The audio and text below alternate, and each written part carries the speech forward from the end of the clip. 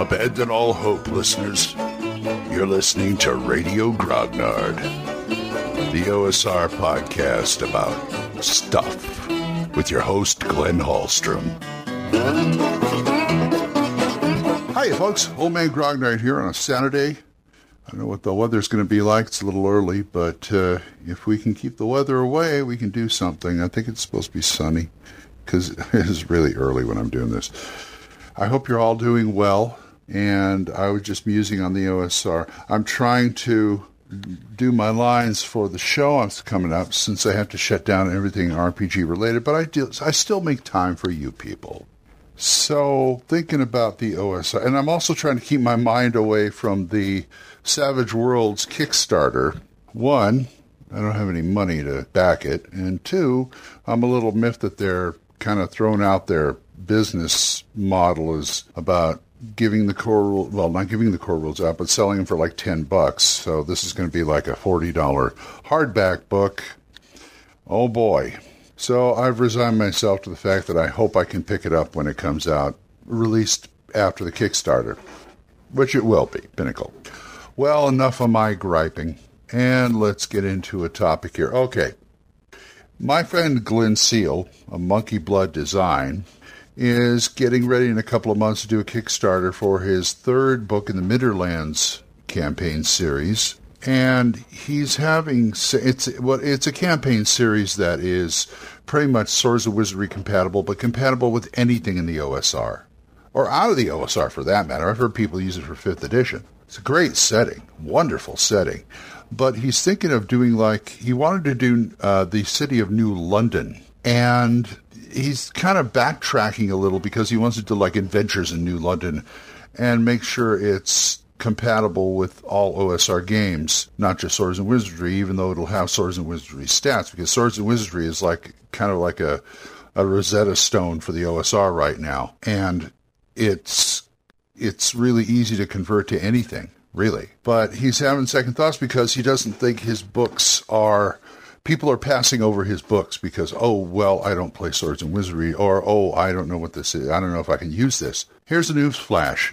Everything is compatible in the OSR, believe it or not. Even for Lamentations of the Flame Princess, even though I know their AC starts at 12, but I don't want to get into that. So here's my thing.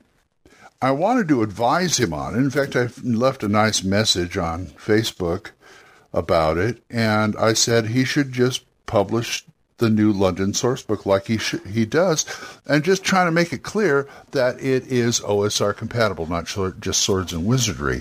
Because the fact that he wants to change it to Adventures in New London, well, New London is in the Midderlands, so you have a Midderlands book anyway. That's my thinking of it anyway. So I don't know what he hasn't responded to me yet, and I don't know what's going to go on.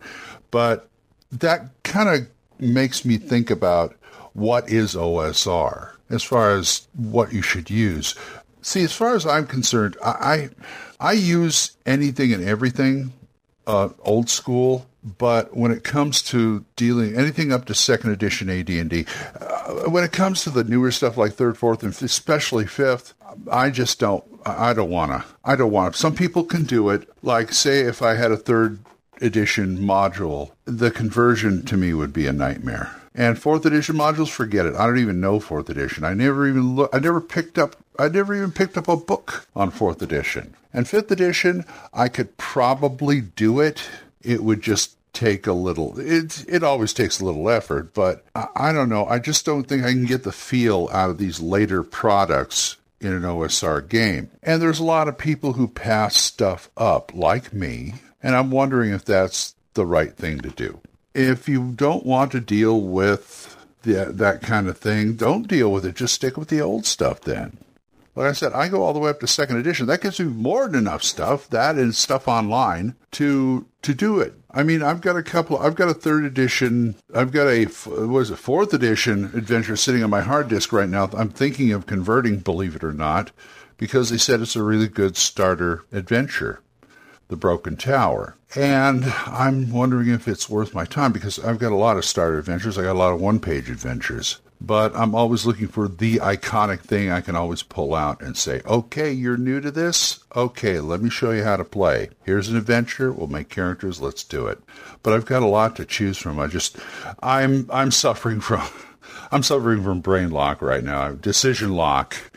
I'm kind of glad this show came along because I was doing the Astonishing Swordsman campaign, but anything else, like for the grandkids, I'm going, oh God, what do I do? I got too many things to choose from. I should do this. No, I should do that. No, I should do this. You've been there before. So I don't really have to go out of my wheelhouse to find something to run. And there's always I can create something myself. But I'm talking about modules and adventures here. I've got a lot of stuff from basic all the way, like I said, all the way to second edition. And that should be enough. But at the same time, you've got independent publishers coming out with things like The Midderlands or Hero's Journey or Vornheim or Carcosa or other things like that. And other ones I can't even think of right now, that people go, oh, I don't know if I like this because it doesn't look like it's OSR. This is the OSR people talking. I don't know if it's the OSR because it's not made evident. So I think that either the publishers should make it more evident, or the gamers out there, the OSR gamers, should just expand their mind a little and don't judge a book by its cover. Basically, it comes down to that. You just got, I've seen things online where you look at it and you don't know what system this is for. Thank God One Bookshelf is there, DriveThruRPG and RPG Now, because they will tell you what system it's for. And all you have to do is look at the sample or something like that, or the blurb under it, which is helpful. So it's easier to do, but people just got to start looking. You know what I'm saying? They just got to start looking at stuff. Glenn's fear, I think, is kind of justified, because I feel that sometimes if they don't have people like me or other people like Questing Beast or Eric Tenkar or people like that to review this stuff, nobody's going to look at it. Yes, he gets the word out. Yes, he gets the word out on Facebook and everywhere else, Google Plus, MeWe, you name it. But people just gotta sometimes you gotta take your own initiative. You got to take initiative. I think of what I'm trying to say is there should be more word of mouth. I don't know why there isn't, but more games should be looked at by more people and more word of mouth, because to me, word of mouth is the best kind of advertisement. Yeah, you can get a copy to me and I'll review it, or get a copy to somebody else, review it, or things like that. But if somebody grabs a copy and jumps on Facebook or something, says, hey, I just found this, check it out. Or, you know what they say, somebody likes something, they'll tell 2 people. Somebody don't like something, they'll tell 10. But you want them to like your stuff. So, yeah, word of mouth is really important in this case. Anyway, that's all I'm going to say about that. I'm not trying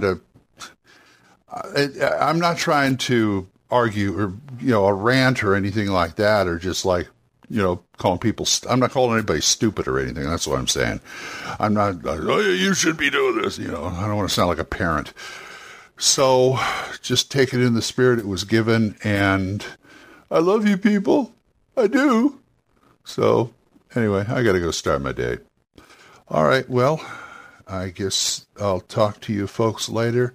And if you want to argue with me about this or anything else, you can go on to Anchor and leave me a voice message, or you can go to goldmangrognard@gmail.com and leave me an email.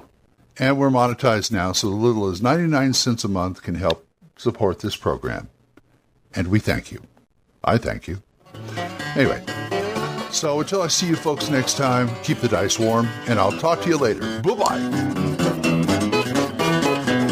Questions? Comments? Send them to oldmangrognard@gmail.com. We'll see you next time when Radio Grognard is on the air.